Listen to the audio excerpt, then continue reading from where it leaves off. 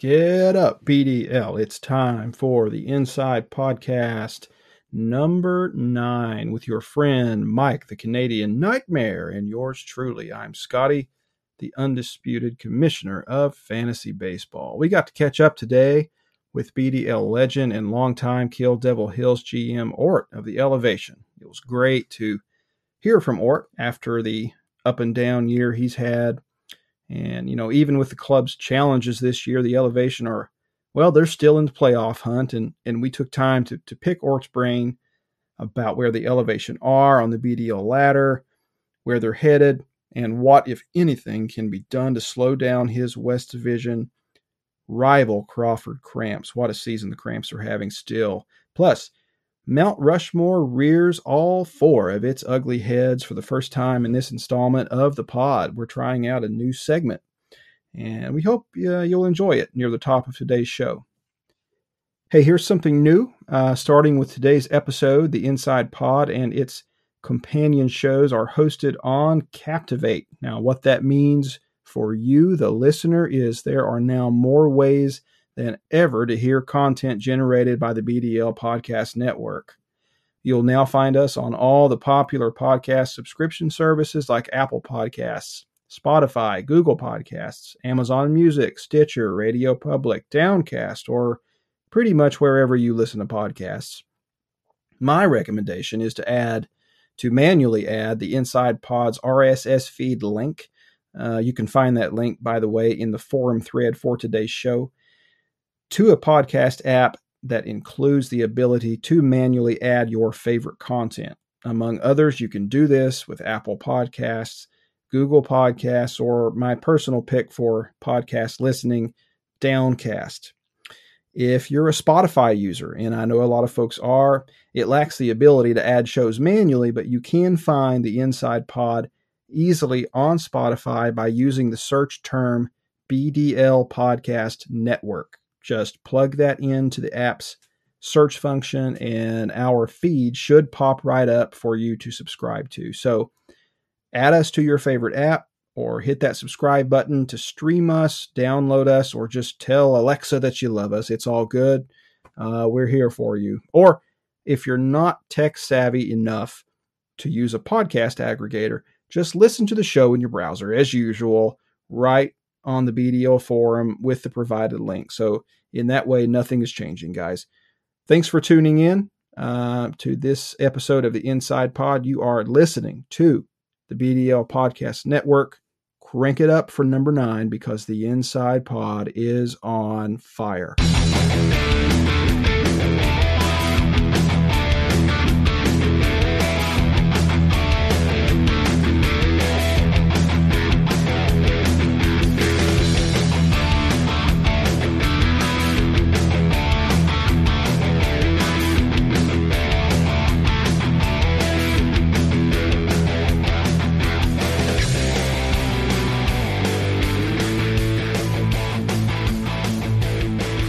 Hello, BDL. Welcome back to the Inside Pod. Mike, we are at number 9 today, coming back at you as we enter turn 4 here in the BDL 2021 season toward the playoffs. How you doing, brother? I'm doing really good. We are knocking these things off fast and furious these past few weeks. We sure are. We sure are. That's speaking of Fast and Furious. I'm learning that teenage girls, young teenage girls now, there's a weird Vin Diesel thing that seems to be going on. It's all my daughter can talk about at the moment. And I've tried to explain to her that this guy is like 4 foot. No, he's your height, really. He's like 4'9". I did not know that. Yep. It's true. And but anyway, I try to build Dad up as much as I can, but she's not quite listening to me yet. She's a smart kid.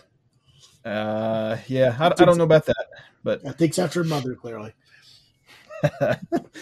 Oh boy, it's going to be back on the air again this week. Yeah, we're knocking them out fast, but there's a lot going on this time of year. A lot of headlines to hit, and as we approach the playoffs here, a lot to talk about. And we're happy to be back again. Wanted to take a really quick look here, Mike, if we can, at the state of the league this week. Not a whole lot of change since the last time we got together for this show. Really, the matchup that we see across the league for the division crowns, that race has not changed, or the race rather has Yeah. not changed between the Moncton Mounties and the Malibu Bay Bears.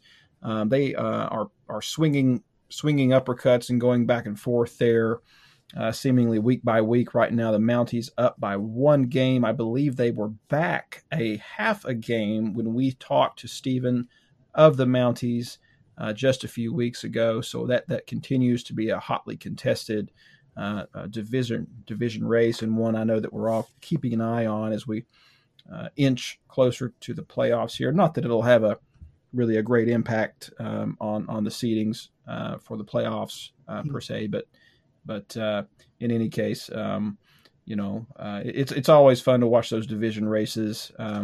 But it's the only one we got this year. Crawford still holding out a 55-game lead over the second place Lions in the West. That just continues to boggle my brain. You continue to hold out your Rockets a 22.5-game lead over the Double Downs. Hey, Kevin, we talked to Kevin last time here on the show. And of course, a 16.5-game lead in the South. Mathematically, some of these races are still, I guess, technically up for grabs in the South and the East, although not matchups or not races rather that we expect to come down to the wire. Yeah, we basically have two races left in the league. We have the one in the North with Moncton and Malibu.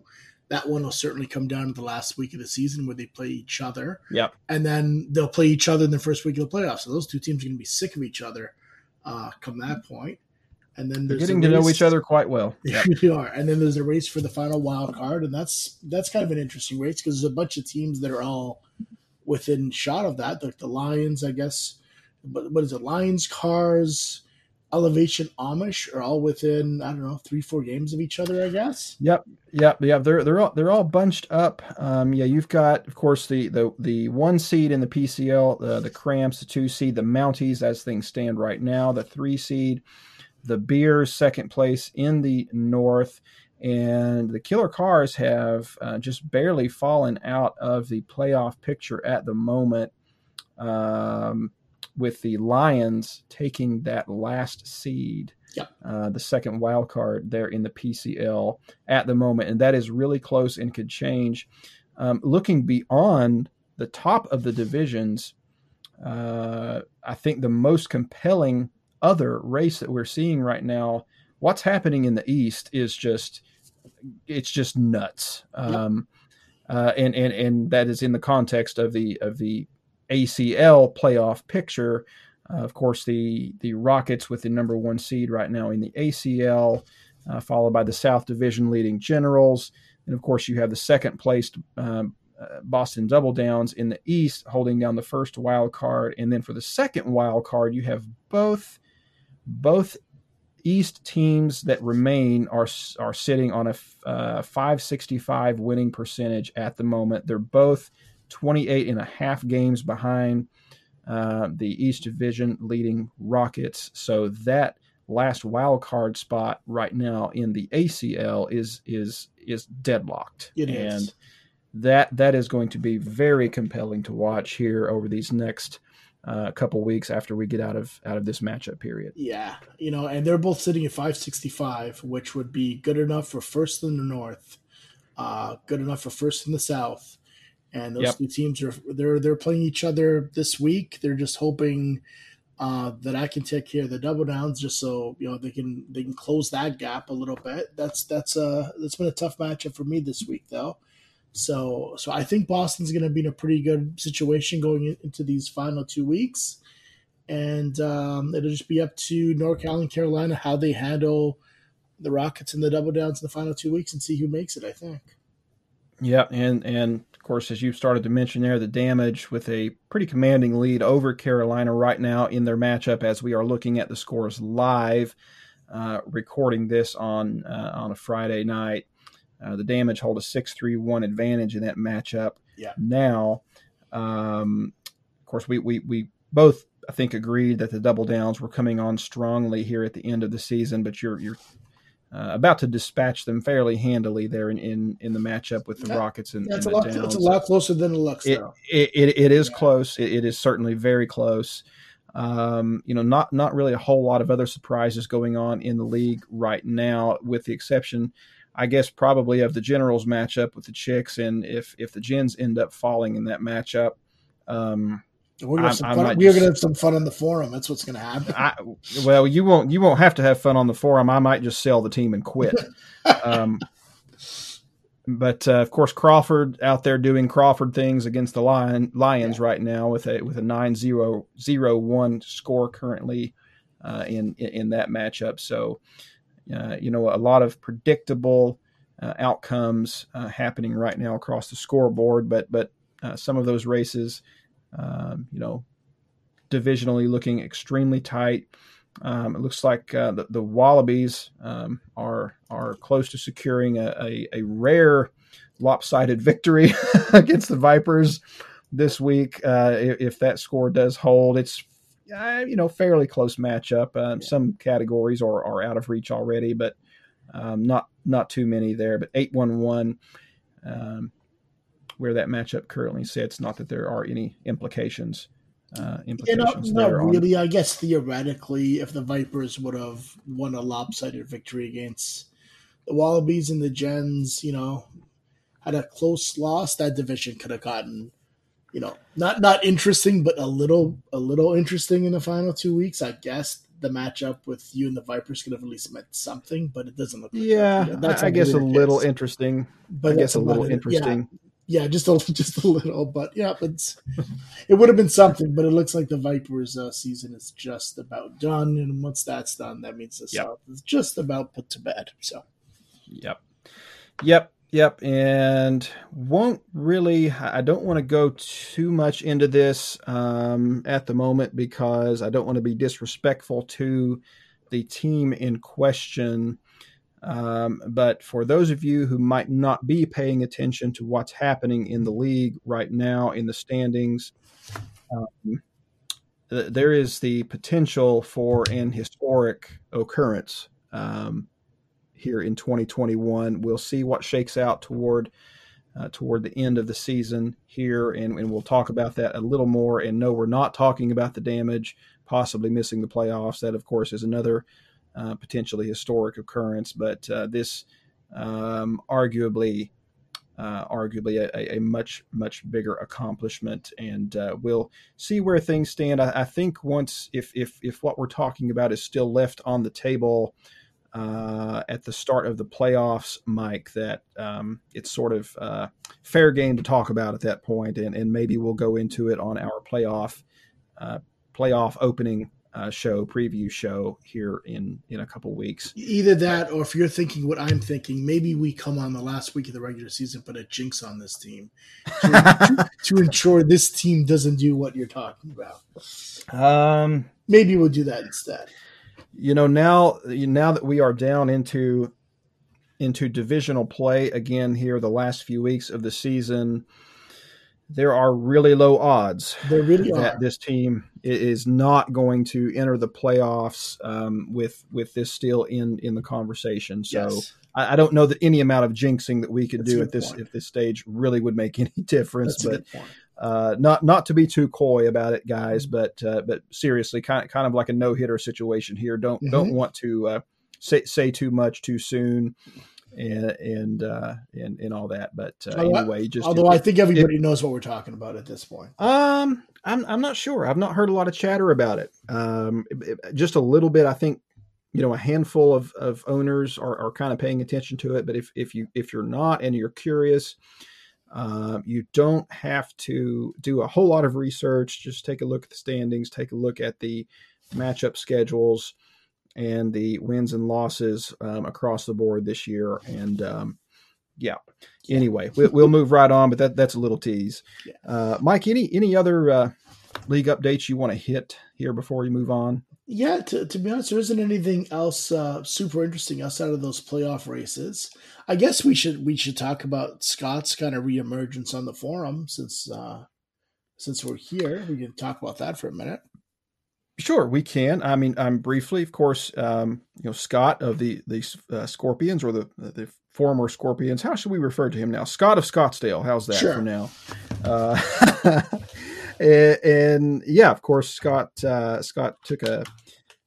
How should we frame this? Took a bit of a hiatus, A sabbatical, starting. if you will. Yes, at around I guess the late summer, early fall there last year. I can't recall exactly when that was, but former BDL champion Scott of the Scorpions, still hanging around here in the BDL community. I'm personally happy to see that. I thought Scott always raised the competitiveness of his division certainly, and of the league in general. And I think having him around is a good thing. And I understand that, he's interested in contributing to the league in the form of some additional BDL podcast network content. So we're happy to see potentially, hopefully, the reemergence of the Stinger podcast pretty soon. So we'll be keeping an eye on that and interested to see in what direction he takes that show. And I always enjoyed it. And yeah, Mike, life happens sometimes, and we all have different personalities, and things kind of get in the way of good situations from time to time. But we're all human beings, and I think it's with Scott still wanting to be involved, wanting to contribute, and loving the BDL clearly as much as he does to want to be involved, even when he doesn't have a team to manage at this time. I think that just kind of speaks volumes of where Scott's loyalties and allegiances lie, and it speaks volumes of the quality of the BDL. So, yep, I guess that's what I would have to say on that topic. Yep, I'm glad to have him back. And now, granted, there are a couple rumors out there. One is fire away. One is he heard this show and was so jealous at how great we sounded that he felt the need to reinsert himself and get his show going on. Yeah, that's one rumor I've heard. The other rumor I've heard, this one's a little uglier, that the BDL was going to incorporate a relegation system next year, and the team that came 16th was going to be kicked out of the league, and he was going to take their spot. That's what I heard. Just throwing it out there. So I'm not sure if this is true or not. If you can speak to this rumor, I may have just made it up. Just saying, but. That is a long. How should we frame this now? That is a long-standing rumor actually in the league, and if I'm not mistaken, that idea has been floated out there a few times. Has it? It has, and I am neither confirming nor denying the possibility of adopting such a model. Now, what league would we bump him to? Joe's league? Like, what would we do to the team that came last? I guess we would have to relaunch the Cracker Jack League. Oh, there you go. Yeah. That's probably a really bad idea. Yeah, it's probably not something we're gonna do. Well, hey guys, listen, we are. And Scott, seriously, we are glad to have you back, and glad to see you on the forum, and chiming in and working on some new content. So welcome back. Yeah. We missed you, and our show is still going to kick your ass every week. We certainly are. And Scott, by the way, with that thread when you posted, it was actually kind of funny because you apologized to me, and I completely forgot what it is that you did, and I had to go back and read the old thread to even remember what it was. What it was that happened that had you leave the league last fall. So, yes, apology accepted. And honestly, going through the thread, I couldn't figure out what the hell you did wrong to me. But, hey, apology accepted. Good deal. Well, so Mike, of course, we're always on the prowl for new content on this show and new things to talk about. So we were kicking tires on a new segment to feature in this edition, number 9 of the Inside Pod, and we have come up with an incredibly creative name for this segment, and we're calling it, get this, Mount Rushmore. No one does this. This is unheard of in sports talk. No one ever talks about the Mount Rushmore, if anything. So we thought we would be the originators of this concept and throw it out there. Good deal. Yep. Yeah, we were the first to come up with this concept. We really, sat down one day recently, put on our creative thinking caps, and came up with this. And we really should trademark it, I suppose, so that it doesn't get stolen by other content providers out there. Yeah. But anyway, so we're going to try this on a rolling basis here on the show. It'll pop up from time to time, as long as it doesn't completely suck. And just full disclosure, it might completely suck. But hey, you got to throw things at the wall every now and then. But so the first shot we're going to take with this segment is, drum roll, Mount Rushmore of BDL club names. Okay, so this is the 4 best, by the standards of this show, club names in the history of the Black Diamond League. This has nothing to do with performance. Oh, no, it certainly doesn't, especially when you look at my list. This has nothing to do with performance. This is all about creativity, originality, marketability, all of these made up terms that we use when we talk about naming fantasy baseball clubs. But really, just the most memorable kind of out of the box club names rather that kind of just stick out over time, and you just kind of difficult to not remember. So I think we decided to take this turnabout. I mean, it's going to be a collective list here. So Mike, you'll take a shot, I'll take a shot, and then back to you, and then back to me, and then we'll have our 4 club names that belong on the Mount Rushmore of BDL club names, and we'll discuss it. We'll debate it and see if what we've done makes sense. If anybody's been left out, but so why don't you take it away? You've got the first shot. These are in, this is a Mount Rushmore, so it's not a ranking. This is just this is a group of 4, and you can consider them in any order that you wish, 1 to 4, 4 to 1.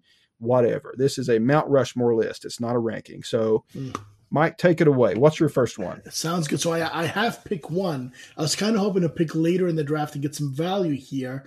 I think this one might be a bit of a reach at 1. But as someone who grew up on Saved by the Bell and who's madly in love with Kelly Kapowski, I got to go with the Bayside Bums. Horrible team. Good team name, not only because the Bayside thing, but they stunk. So the Bayside Bums made a lot of sense for that roster. And then, when you talk about, the ability to make posters and T-shirts, when you can throw Amber Tees, whatever the hell name is, Amber Thiessen. Tiffany Amber Thiessen. There we go. Get Tiffany it right. Amber Tees, whatever the hell the name was. I know her as Kelly Kapowski. When you throw Kelly Kapowski on a bunch of T-shirts and posters. I had a Kelly. Let me just make sure that this is. I had a Kelly Kapowski poster on my wall. This does not surprise 6 me. years. This does not surprise me. She was such a babe. Now, granted, was it really a Kelly Kapowski poster, or was it really AC Slater? And you just told everybody it was Kelly Kapowski. Which one was it, Scott? No, it was definitely Kelly. I'm very racist. All right. So pick 1 is the Bayside Bums. I'm a little taken aback by this pick. The Bayside Bums, I made a quick list of 6 just to have a list for myself here. Didn't know how this would go, and Bayside is not on my list whatsoever. I got a funny feeling all of my names are not going to be on your list. I don't know about that, but now I do see where you're coming from. Bayside Bums, it is original. Kind of original.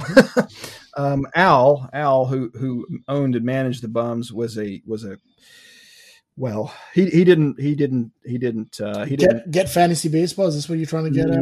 No, that just did not work. The team was.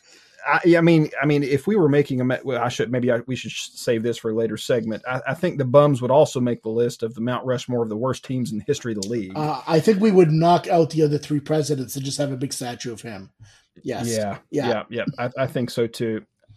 Without question. If I'm not mistaken, the Bums, that was the team with which the Killer Cars acquired Justin Upton who was at the time the top prospect in baseball, or close to it. Yes. Acquired the Killer Cars acquired Upton from the Bums for Stephen Pierce. That sounds right, and I remember the forum exploding when that trade happened. Yes, that is in my mind probably the most infamous trade in the history of the league. Yeah. But okay, well, I don't have any say in this. It was your pick, so the Bums are on the Mount Rushmore of BDL club names. I guess This is already so far off the rails. Now, I'm just going to. Is it now at this point? Do you only get pick 2, or do you get 2 and 3? Is this a snake draft or 1 and 1? I mean, it doesn't. At the end of the day, it doesn't make any difference. I get 2 picks, you get 2 picks. We could go in any order, really. Sounds good. But I'll just take the next one for good measure, and just going down my list. I really honestly, and this is, it's not because we're going to talk to him in a few minutes. I think Kill Devil Hills Elevation is actually a really cool name for a club. I really like the name. Ort has gone through actually three different franchise names during his ownership of that club. Of course, Kill Devil Hills being the most long-standing, and it has been in place now for 10 years. I just think it's a really cool name, Kill Devil Hills. A great location for a fantasy club. Elevation. I've always assumed. I've never actually asked this question. I've always assumed it's a U2 reference. Yeah. I guess knowing Ort, what else would it be? But I really like it. I really like it, and I think it speaks to kind of Ort's place in the league as well as being such a mainstay in the league, and kind of always just being right there. He's never won a championship, but he's been on the cusp several times, and he's always in the conversation for one of the more attentive team owners in the league. So I think this works. That's a good name. Yeah. All right, you got next. Okay, so I got next, and now this is my second and final pick. Now, I had a list of 4 team names. The Bums was number 1. I wanted to get that one. Got that one. Now, there were 3 other teams that I was looking at. One of them, interestingly enough, was one of Ort's other team names, the Eastside Idiots. I really like that name. I thought that one also perfectly described Ort in this league. So just like the Elevation, I thought that one was a good one. But that one was 4th on my list. 2 and 3 on my board are still both there. Now this one is really tight. Now, being that it's 2021, and this would have worked in 2020 as well, the Baltimore Epidemic would have been a perfect team name to put on Mount Rushmore, just given the time we are living in. But given that would be a bit of a downer to throw out there. I just thought it was very appropriate to have that one on there. But I'm not going to pick that one. I'm going to go with number 2 on my list. And being the a-hole that I am, and because I know this is going to cause problems in your household, I'm going to pick the Jupiter Joe Sox just so I can tell your wife that I picked her name as one of my draft picks and you didn't. So I'm going to take the Jupiter Joe Sox, a team that has never missed the playoffs in the last 13 years, as we all know. So I got the Joe Sox. That's my pick. You are such a suck-up blowhard. This is ridiculous. I am. Can't wait to tell her that you didn't pick your own wife's team name. And now, if you take the Generals, you're a dead man. But go ahead and make your pick. I am not going to pick the Generals. I happen to love my team name, but I don't. It's probably not. Gotham City and Generals. I don't think it's quite original enough to make this list. So I'm just trying to be honest, but it's no Rockland Rockets, certainly. It's absolutely not. They did not make my list either. That's what we should. Jupiter Joe Sox, actually, I will have to admit, I think it's a really cool name. It is. Combining the name of the owner with in historic baseball nickname Sox, plugging it with a neat Florida city Jupiter Jupiter Joe Sox. It really rolls off the tongue. It's kind of a shame that it's almost been lost to history in the BDL. Yeah. That franchise name, because it's actually kind of neat. It is. So it's also kind of a wrestling tie-in. Double J.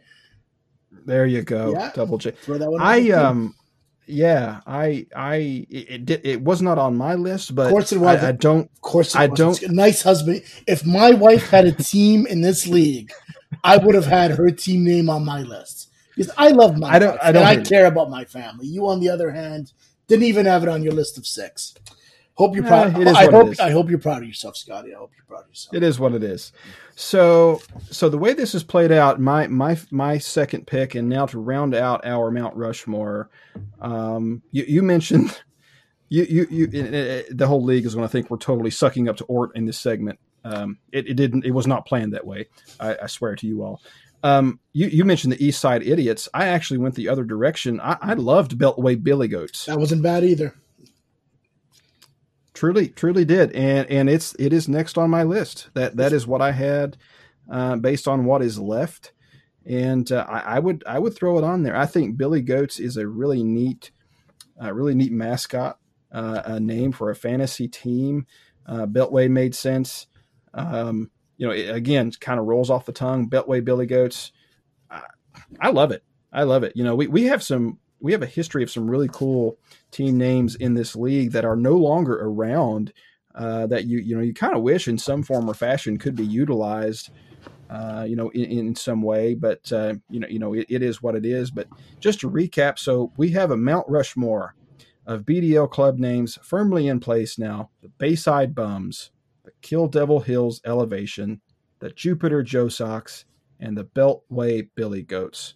Congratulations to all. Joe Beth, remember this. He picked 2 of Ort's team's names before he picked yours. Remember that. Shameful, Scotty. Absolutely shameful. And amazing. It's okay. And amazing that you didn't just assume that I was going to go in that direction. I was actually going to make your first pick, but thought, you know what? Let me give him a chance to be a good husband, a good team name. Nope. Didn't even have her on the board. What was on your board anyways? What was that? For your 6 teams, what teams did you have? So yeah, I'll give you my, I guess we'll call these my honorable mention now with everything that's already off the board and on Mount Rushmore. But the other ones I had down, these are in no particular order, by the way. I'll name them out. Awatuki Amish Brotherhood. I think it's a great name. It is. I think it's honestly a great name. Wrigleyville Woo, I find to be a very iconic BDL name. It's one of those names I would hate if for some reason it ever was not a part of the BDL. It just kind of is part of the DNA of the league. I think it's a great name. Another kind of not really surprised, Portsmouth Wallabies. You don't really hear Wallabies used as a mascot very often for much of anything, certainly not in sports. I think there's precedent for it a little bit, but I think it's pretty unique. And I have one kind of off the wall that made the end of my list here. And I don't even know if you guys remember, Ryan, but North Portland Nuts. Love that name. Yeah. The name. Yeah. That rounds out my honorable mentions. It's a good list. It's a good long list. Yep. Not picking your wife. Nice, Scotty. Nuts. Very nice. It is what it is. Yes. It is what it is. Hopefully, I don't know. Hopefully, I won't pay for it. But counselors for marriage counseling is very expensive, my friend. Very expensive. We'll get by. Yeah, I think so. You'll be all right. You'll be all right. Well, Mike, speaking of Ort, speaking of the Billy Goats and the Idiots and the Elevation, our special guest tonight, we are very proud to have Ort with us on the show. It was fun to catch up with Ort. It's been a long time since I was on the line with Ort for any reason or got to see him at a BDL event. So had a good time catching up, and we can't wait to for you guys to hear this interview. I thought it went really well. It was a good interview, good discussion, and we're going to throw it on over to our chat with Ort right now. King of the Buffaloes.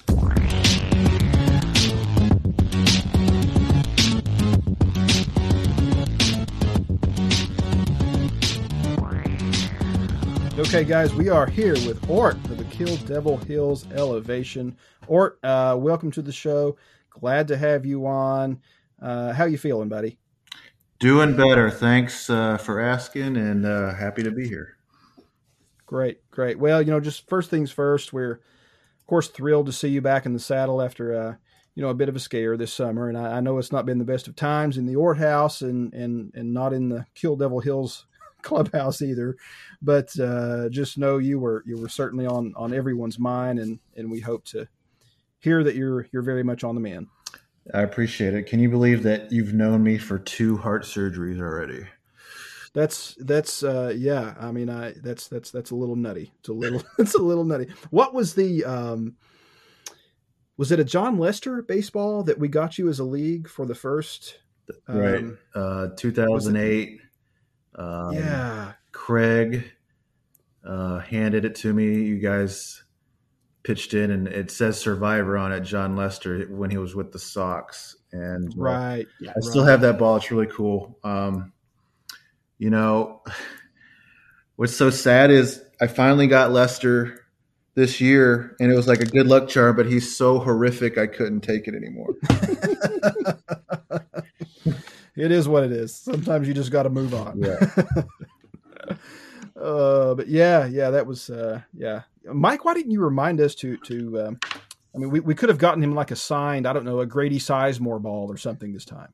Yeah, to be honest, when you get ill the first time you get surgery, it's a gift. Fine. Once you do 2-3 times, almost like getting married a second and third time, we'll get you a gift for the first wedding. We're not going to bring you something for the second and third. That's just asking too much of us. As a league, that's just too much to ask. Well, they tell me that I should be good for 20 years plus, so I don't know. Okay. Well, if it's that long, then okay. If it's going to be 20 years, then maybe we can get you a gift. That's fine. Okay, that's fair. If the BDL's still around in 2041, cool. I don't we'll know get you if a Vladdy Guerrero Jr. Ball or junior ball. One of our children might be running the league by then, but hopefully it'll still at least be around. And that's the sad commentary, I think, on the league right now, and the fact of how old we're getting is that we're having to talk about a transition plan for the freaking BDL, and who's going to be there when we all fall over. But yeah. So, Ort, I don't know if you had an opportunity, hopefully, to catch the last episode of the Inside Pod number 8. Did you catch the last show there last week? I did not. Not yet. Okay. Well, you're going to need to because, sir, you are wearing a crown. Thanks to us, you are the King Buffalo. Okay. I'm sure you have no idea what that. Mike, why don't you tell Ort what exactly that means? Yeah, basically, this is something that Scotty put together. Ort, he basically wanted to talk about, the biggest losers in our league, and he didn't even have you winning as the biggest loser in the league. I had you win at least. He's just kind of a dick, to be honest with you. But I had you as number 1, Ort. Nice. Yeah. Off to such a roaring start here. It was basically like the Buffalo Bills of the BDL sort of thing. I think he did it just to take a shot at my Bills, and this is how we got there. It is what it is. Always the bridesmaid, yeah. Yes, never the bride. Yep. Yeah, and you were the you were in the finals of the King Buffalo tournament with your buddy Johnny of the Killer Cars. Just in case you were wondering, so you guys were duking it out for the bridesmaid honor there in the BDL, and it was just funnier with Johnny losing, so we had him lose. That's all it was. It was just a lot funnier. That's all. Did you compare the overall record with us two? Yeah. Basically, yes. Overall record, finals appearances, playoff appearances, that sort of thing. Yeah. I love how Joe commented that he almost got to 500, but then tanked again. It's a common story in Amishville, unfortunately.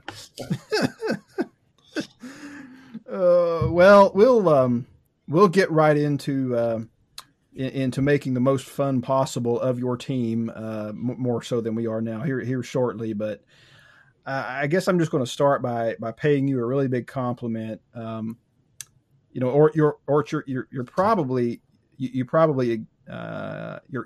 Exhibit A for the prosecution, to use a court term there, for when it comes to a commissioner like me having to point out to others how fantasy league membership is done right. Here's a guy who has stayed in the air half the time piloting for a major airline, who has a family on his off days. Yet I would be hard pressed to go through the forum logs and find a day that you've not at least poked your head in the door in some manner. So just to start this off that way, kudos to you for that. Honestly, you're a top notch in terms of BDL membership, and there really would be no replacement for you if anything ever happened. So. Well, that's very kind. Wanted to say Thank you.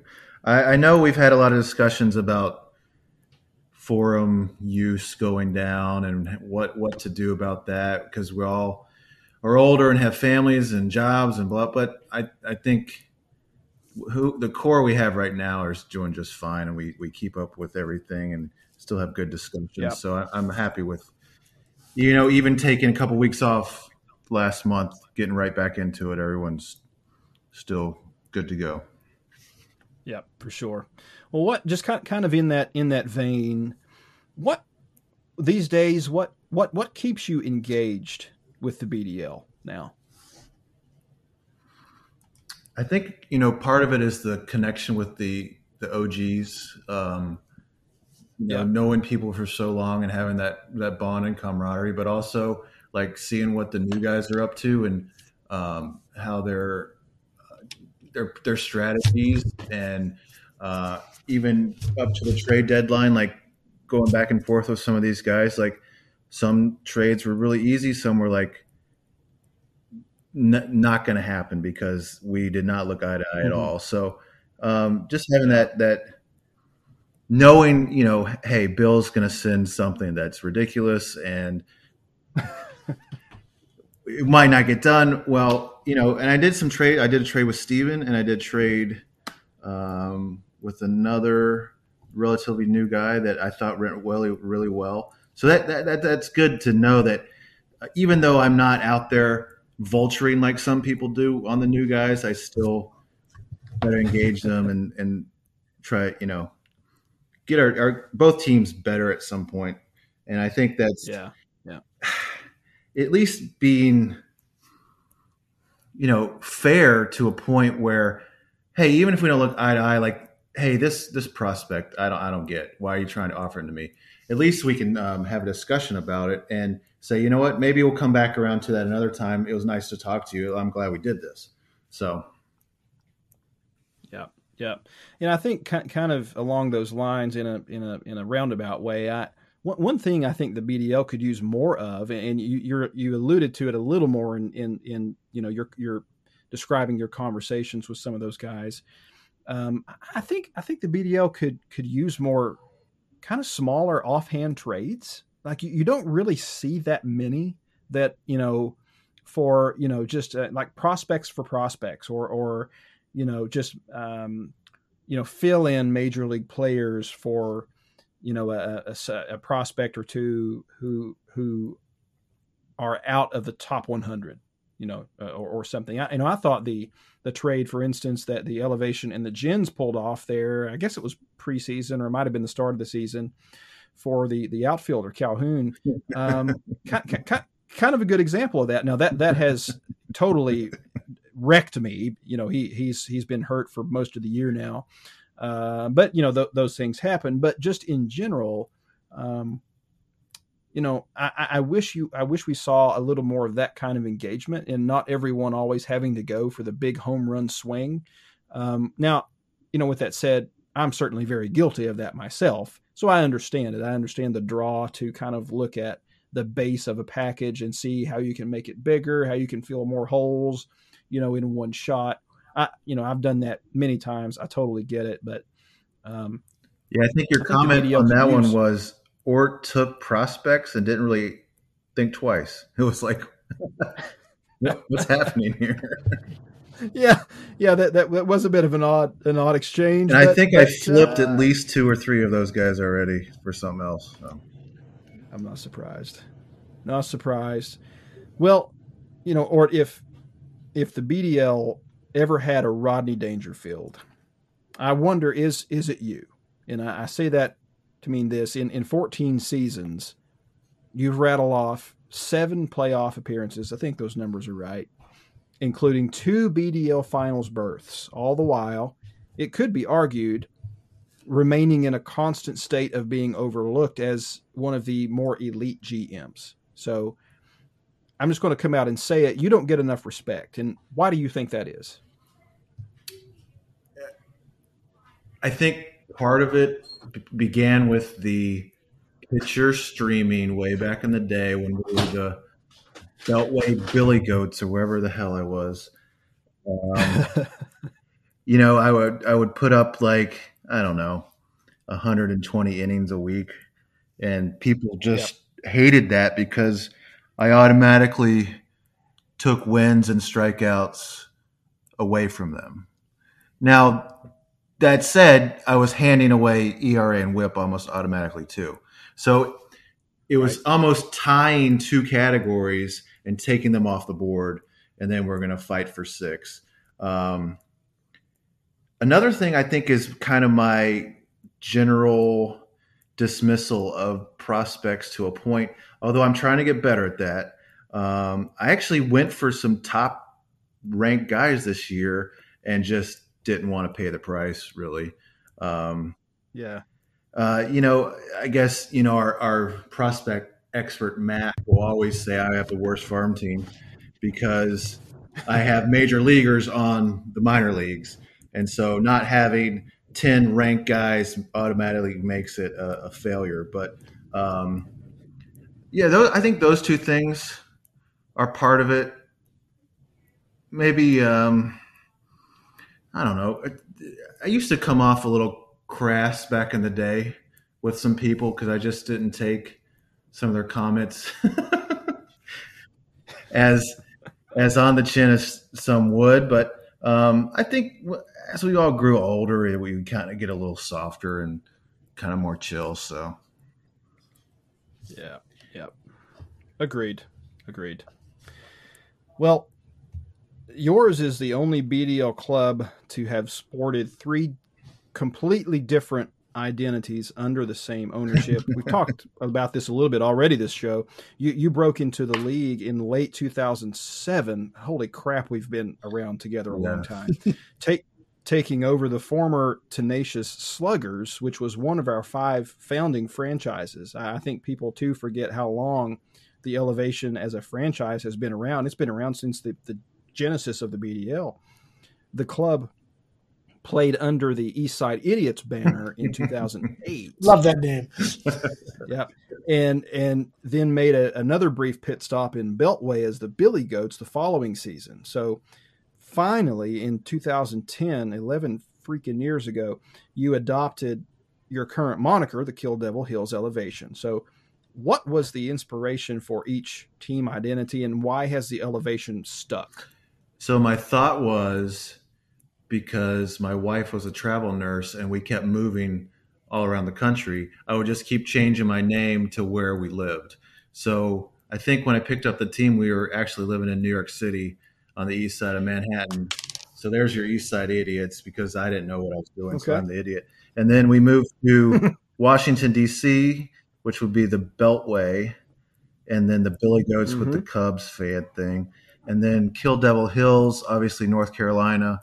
We moved there, and then we've been here in North Carolina since. So I stopped changing the names. Good deal. Well, needless to say, plenty of worthwhile distractions in your life could pull you away at any time, could pull any of us away. And, we've seen it happen before, yet you maintain a competitive fantasy club year in and year out in spite of that. You obviously haven't always qualified for the playoffs, but I don't think you've ever, quote unquote, taken a season off. So is it addiction? Is it a competitive drive? What keeps fuel in the tank for the Elevation? I think having a job where I do have a lot of downtime when I'm away and I'm able to really dive deep into it is a nice distraction. Also, I don't have that willingness to completely chop the team apart and wait several years. I that's not something that I think I could have the patience for. So like stuff, and I'm not as good as obviously Bill and Mike at doing it, but um, you reload in certain spots and keep getting the team better without um, blowing it up to a point when you get frustrated with it. Yeah. So I tried to research prior to the show today when the last time was that the league heard from you on the BDL airwaves, but I actually had trouble finding it, which leads me to a question I can't believe I even have to ask. Have you never guest appeared on a BDL podcast before? I did several Stuck in the Ivies for sure. Okay, that's what Mike and I were talking about this off the air. That's what I wondered if maybe it was on one of the TV shows. Yeah, because I went through the old TMO files and some of the other shows, couldn't find anything, and I thought, how on earth is this even possible? You know, Johnny, just kind of Johnny, that's how it's possible. Johnny. Johnny didn't want to run the show. This is why he's never been on before. I came on as a co-host here, and I had to beg Scotty, episode after episode, let's get Ort on. So I was like, nope, not bringing him on. I'm not sure what he did to you in the past, but it took a lot of begging, and finally we got you on. We wanted. I told you earlier we wanted to save Ort for his playoff push at the end of this year. Well, that's what you told me to tell him, but that's not what we've actually been talking about. But sure. And my evil plan was all coming together because I was up like 9-1 on the Woo, and now he's coming back, and I don't think it's going to happen. But how the hell did that? The Woo's making a comeback. Those are words not spoken. It's just it doesn't make sense. Jeez, it really doesn't. I'm positive we taped a TMO at some point, and then it didn't take, and then we could never get back together to fix it. Yeah, that is true. There is a lost episode of TMO that I guess just for lack of a more sophisticated way to put it, the internet sort of ate it, and it never saw the light of day. I'm honestly not sure if part of that audio track even exists anymore, but in any case, you know, I think it would be fun to talk about maybe since I don't know if you've ever talked about this before to the league or not, but just a couple little fun questions. What fantasy baseball experience did you have prior to joining the BDL? I know we're talking like a long time ago, like 14, 15 years ago now, but just be interesting to take a little look and stroll down memory lane. Craig had gotten me into a redraft league. I don't remember if it was his or a friend's, and I had played in that for probably 4 or 5 years, but I had no dynasty experience in baseball. I had football keeper league, and so I think that was part of the appeal that you saw, because you were in the football league with me prior to the BDL, possibly. And yeah, I think that's right. You said, "Hey, this guy could probably cut it. Let's give him a shot." Yeah. I think I occasionally get virtual eyebrows lifted when I say the BDL was my first dynasty league too. It's to this day. You know, I was originally a fantasy football player, which, you know, I think at that time in the early 2000s, that defined most sports fans. You know, it was easier to get into, you know, without a whole lot of research, and, you know, the season is not that long. But once I got a taste of fantasy, you know, I was already a much bigger baseball fan and thought, you know, there are ideas here that could be applied to a really wicked baseball league. And that's kind of how the BDL, the early idea was born. And because it ended up working out and being such a quality league, I've never really had a reason to, you know, obviously to look at other leagues. You know, this is the league for me. So I agree.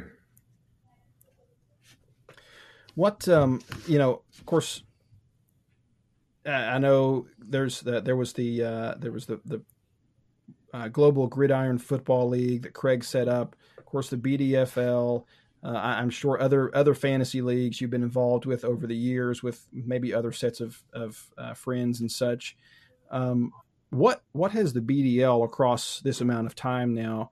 What has it taught you about being successful in fantasy? My son is asking to get into all these leagues because he hears me talk about it or he sees me looking at it enough. And he says, "Why do you do a league that has no money in it?" I said, "Because it's so hard." And he said, "Well, why do you want to do something that's so hard?" I'm like, because it's a challenge and it takes not so much of your time every day, but if you're not paying attention to the whole picture, you can slip behind pretty quickly. On a not a daily basis, but sometimes, stuff comes out so fast now, and certainly a weekly and monthly basis.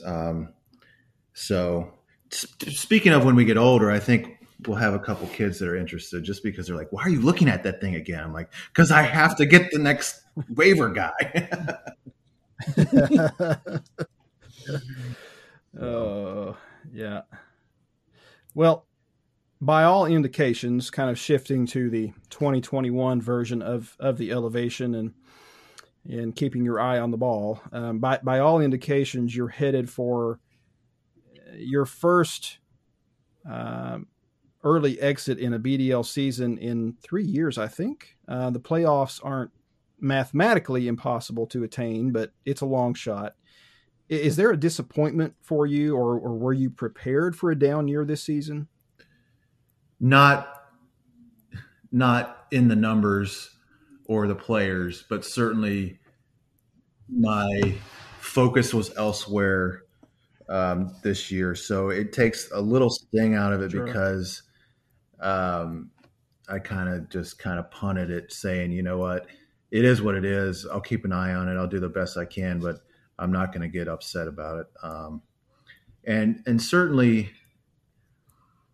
looking into the future and kind of saying this year's kind of, it is what it is. I've certainly tried to get more youth into the lineup that might or might not pan out. But I have flipped quite a few older guys looking ahead to next year and several years down the road. So I haven't given up there's a chance, but we're certainly looking forward to the next couple of years with what we've done with trades and whatnot. Well, speaking of the next couple of years, how off guard were you caught by the Cramps' meteoric rise this year? I remember when he got somebody early on and Mike said, well, he's going to be the favorite. And I looked at it and I'm like, what do you really? Just that one transaction is all of a sudden he's amazing? And I kind of looked at it and I'm like, yeah, that team. But when you've been in a division with the Cramps for so long, you never know if it's going to work out because he can have the top 3 outfielders in all of baseball, and then his pitching just craps the bed basically. And like he said in the podcast, I can hang with him most years, but this year I can't. There's no way. He's put it together we'll see what's going to happen in the playoffs, but they're certainly the team to beat after the Cramps and the Rockets. Yeah, I should take this moment just to remind everyone listening that I did, of course, pick the elevation to win the 2021 West Division crown. So yeah. It's embarrassing. Absolutely still with you, buddy. Still with you. And I was thinking about this the other day, like how the cycles work across the league where, the East is always going to be pretty top heavy there's always going to be 2 or 3 teams that are always there, including the Rockets and the Damage, right? Same division, yeah. Yeah. Yep. The South has had its, It's been a rough decade, Bart. It's been a rough decade. the North. If Orton was in the South, he would be the favorite right now. We wouldn't be talking about he's having an off year. It would be a tough year for Orton. It'd be like, oh boy, Orton's up 17 games right now in the division. Yes. I think I've taken advantage of a weak division over the years also. So it happens, yeah. And it'll come around, I think, because there's no one that's not trying. But for some reason, the West was really, really strong for a couple years, maybe 2, 3, 4 years ago, and now it's not great again. So I think Brian's really taken advantage of that, and that's not to say that his record's inflated and his team's not great, but you do kind of feast on your weaker opponents within your schedule at some point, depending on the year. Yeah. Well, just to drill down on that a little more, the Cramps have added 45 wins over their total from the last full BDL season 2 years ago in 2019. Gosh, that's with 3 weeks of wins and losses yet to be posted in the standings. The Elevation, on the other hand, haven't won the division in 5 years. And with what Crawford is doing in the West right now, or what do you think it's actually going to take for anyone, the Elevation or anyone else in the West, to slow down Crawford over these next 2 to 3 seasons?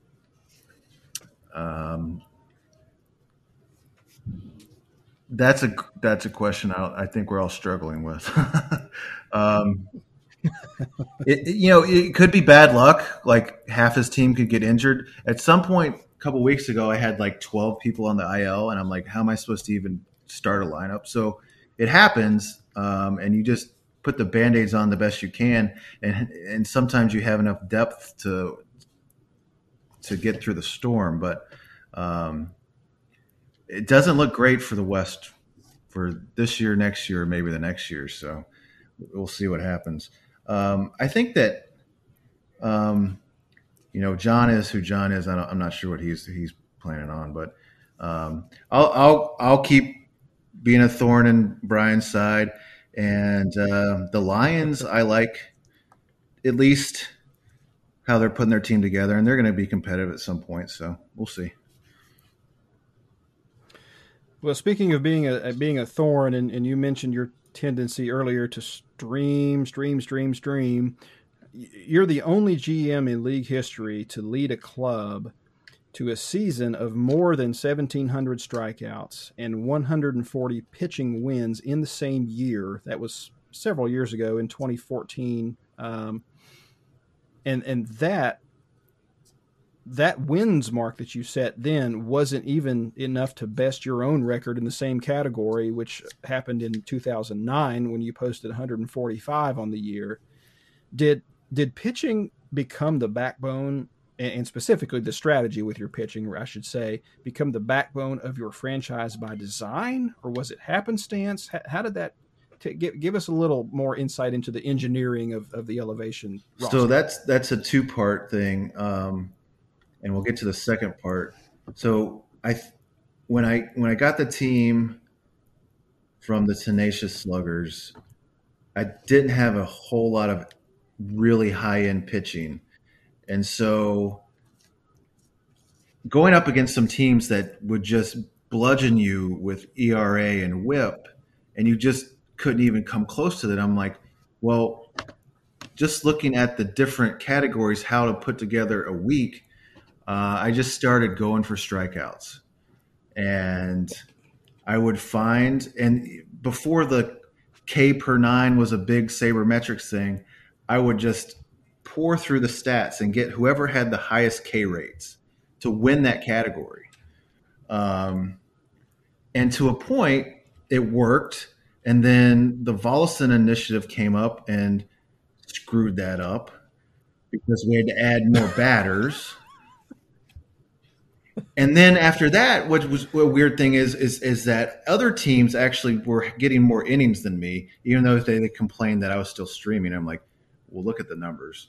And even now today, like occasionally I'll have the most pitching per season, but usually I'm maybe third or fourth or fifth sometimes now.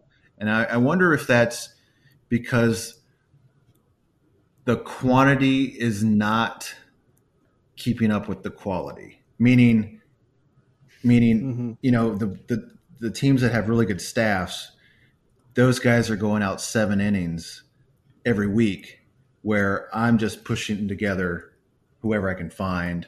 And I don't know, that it's a struggle right now to kind of come up with a good strategy, because it does change and we've evolved, and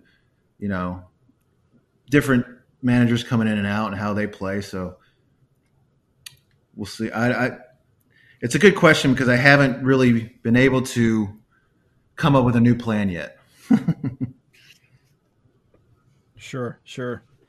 Well, just to shift over to a few general questions about the league and the current membership roster and those things. Just out of curiosity, just some more fun questions. Name for us the GM currently in the BDL that you most love to root for, of course, other than yourself. That I love to root for.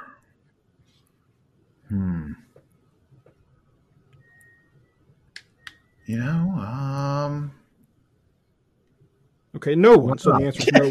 No, I mean he doesn't like any of us. He doesn't like any of us. That would be my answer. I mean, I'll that would be root for my the answer. Rockets because Mike's Mr. Nice and he gets along with everyone.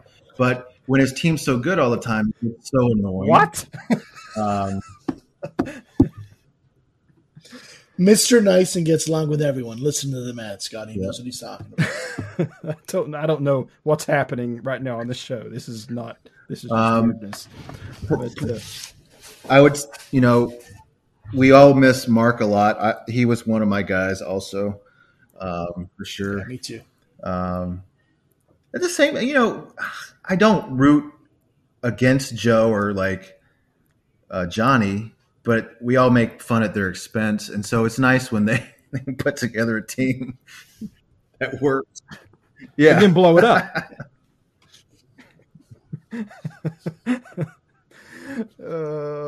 Well, Joe, that often happens in the same week. I would love to say Scott, but what you did to me, I can't forgive that.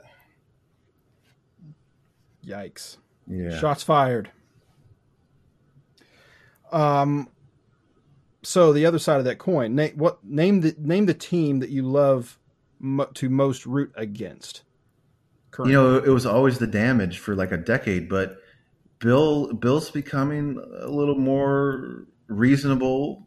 I don't know what happened, so I'm going to have to say the Cardinals, just because they came on and won so quickly. It was almost like, who does this guy think he is? But no, I like Matt. But it's annoying that it happened so quick for him. Understand. So kind of to put you on the spot a little bit here, I guess this is a mean question, but maybe it'll give somebody a wake up call. Is there a team currently that you believe is just spinning its wheels?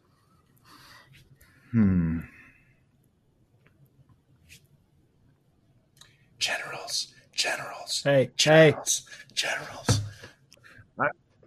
The South Division leading Generals cannot, by definition, be spinning their wheels. Oh, they can. Oh, they certainly Michele.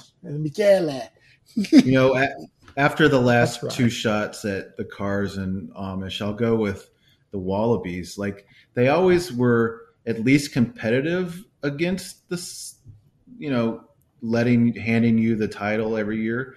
But now it's like, Brent, what's going on, man? Like, you got to try, dude. I know you have a young child and all that, and come on, dude. I know he's still got players. It's just like you can't pull a win for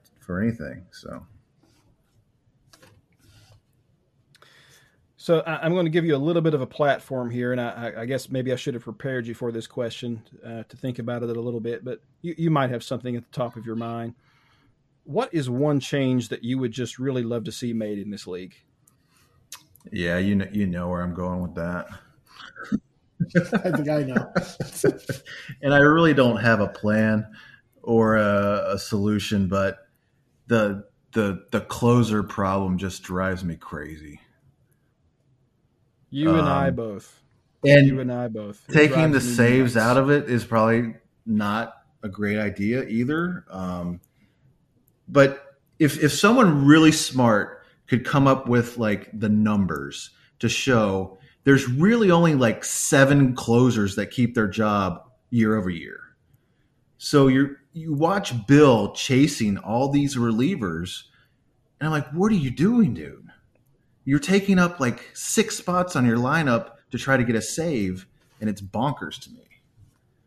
Now, at the same time, having him doing that might free up a player that we can get. Yes. So yes. I think that's why we have to keep the closers, because that opens up different strategies. It's almost kind of like when you would do all your streaming, people would complain about that. And my counter to that is, well, he's going after guys you wouldn't be interested in anyways. Let him do it. That opens up other guys in the wire that you're going to be able to pick up, you know.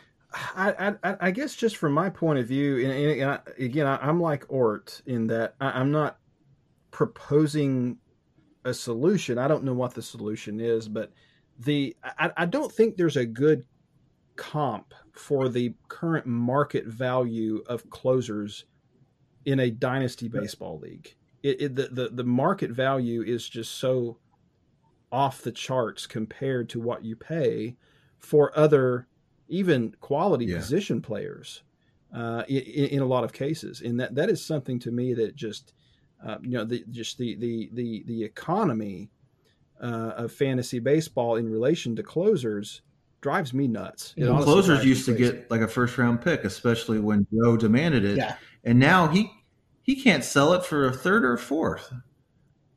And baseball has changed where even if you have a dominant closer on a team that's not doing well, they're going to sell that closer to a contender because they can get a prospect for it. And so now, from a fantasy standpoint, you have this great closer that you've been depending on, and now he's basically worthless because he's gone to be the setup guy for the Yankees. And you're like, well, what did I pay for him for? So it's really frustrating in that sense. Yeah. I think, to be honest, over the past couple of years, I think the market for closers has really dropped dramatically in the BDL, which is a good thing, honestly. You know, for 2 or 3 years there, things were getting pretty crazy with the valuation some guys had on them. Has it really, though? Has it really? It really has. I think so. Who's the last top closer that got a huge price via the trade market?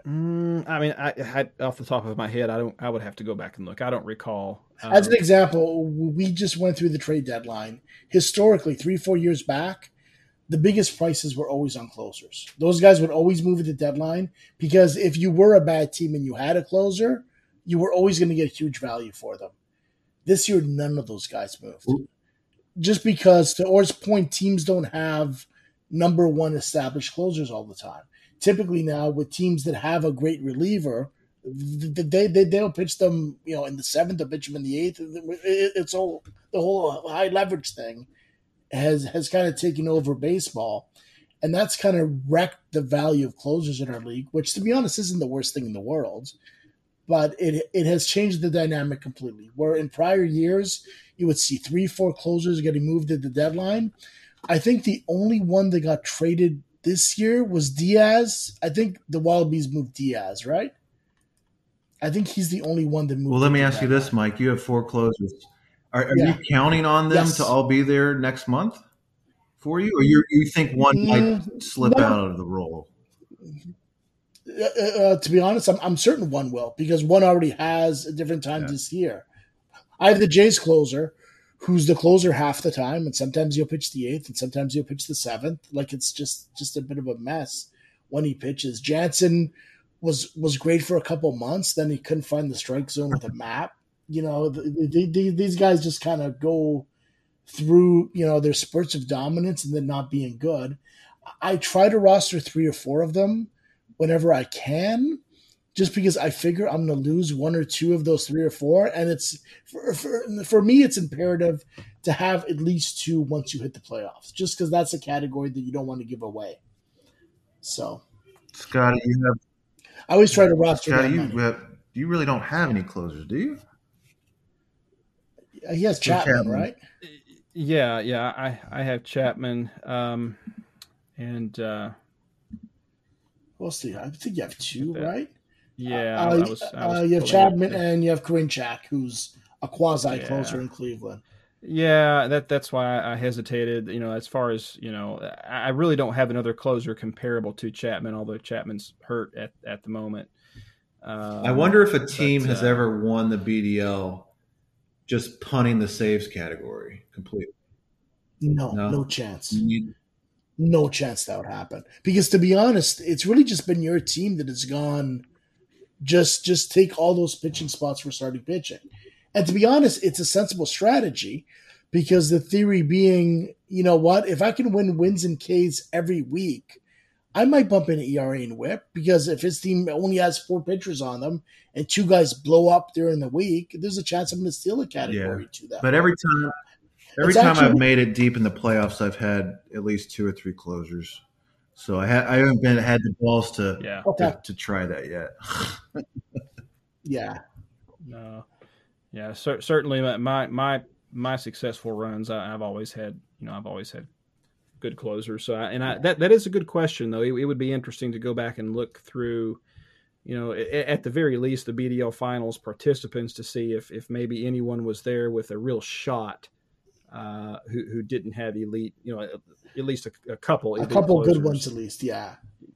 I just can't see you punting one of the 10 categories and getting through 4 rounds. It would just be so hard to do that.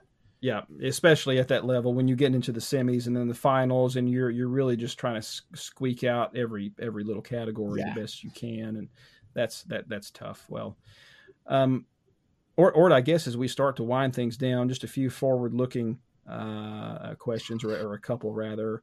The elevation have never, arguably never been considered really among the BDL's elite teams. I think we can say that, but they've also never been truly dreadful either. We've never really seen the elevation rebuild before. So is a youth movement something that you just can't stomach? Yes and no.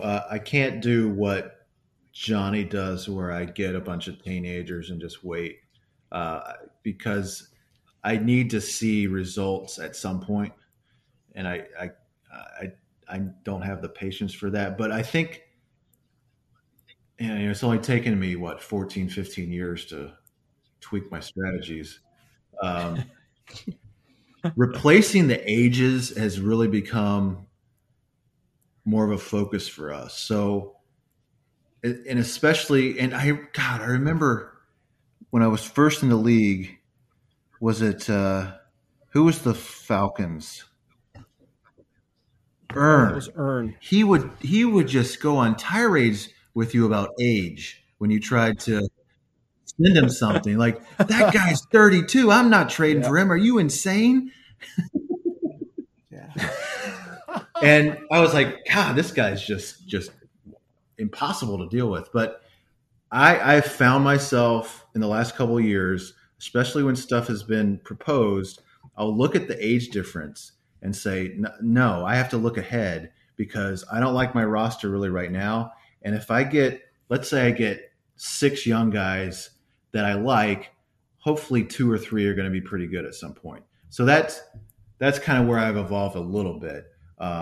Will I ever break it down into like what you did with the gens a couple times, where you went all in with the picks and prospects and flipped them? I don't know if I have that in me, but you never know.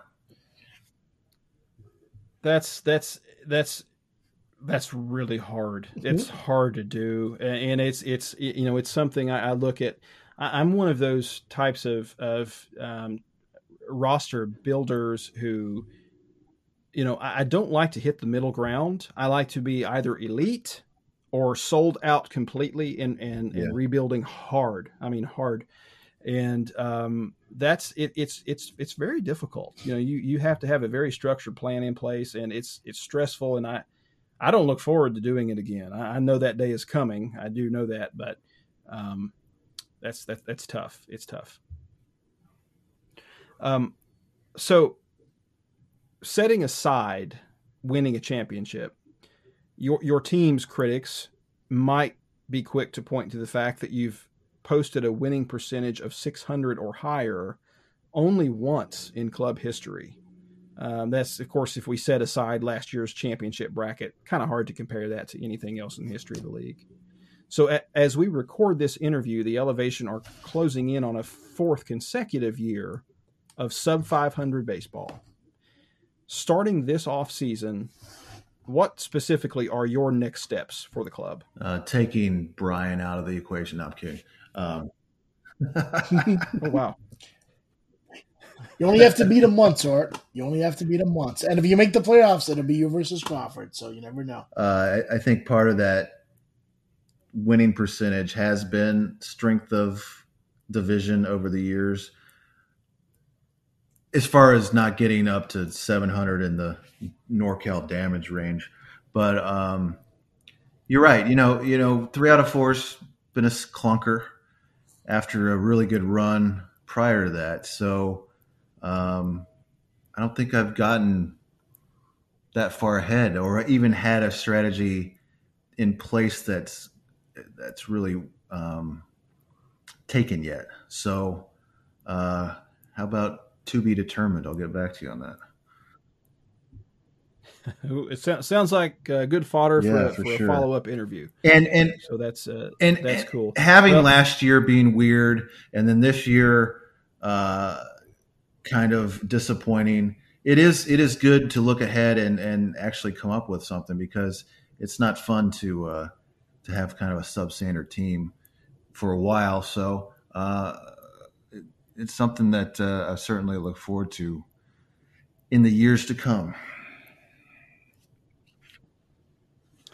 Well, or looking at the playoff bracket right now, or the expected playoff bracket, and those who are on the bubble, give us your pick. Who's your favorite to win it all this year in the BDL?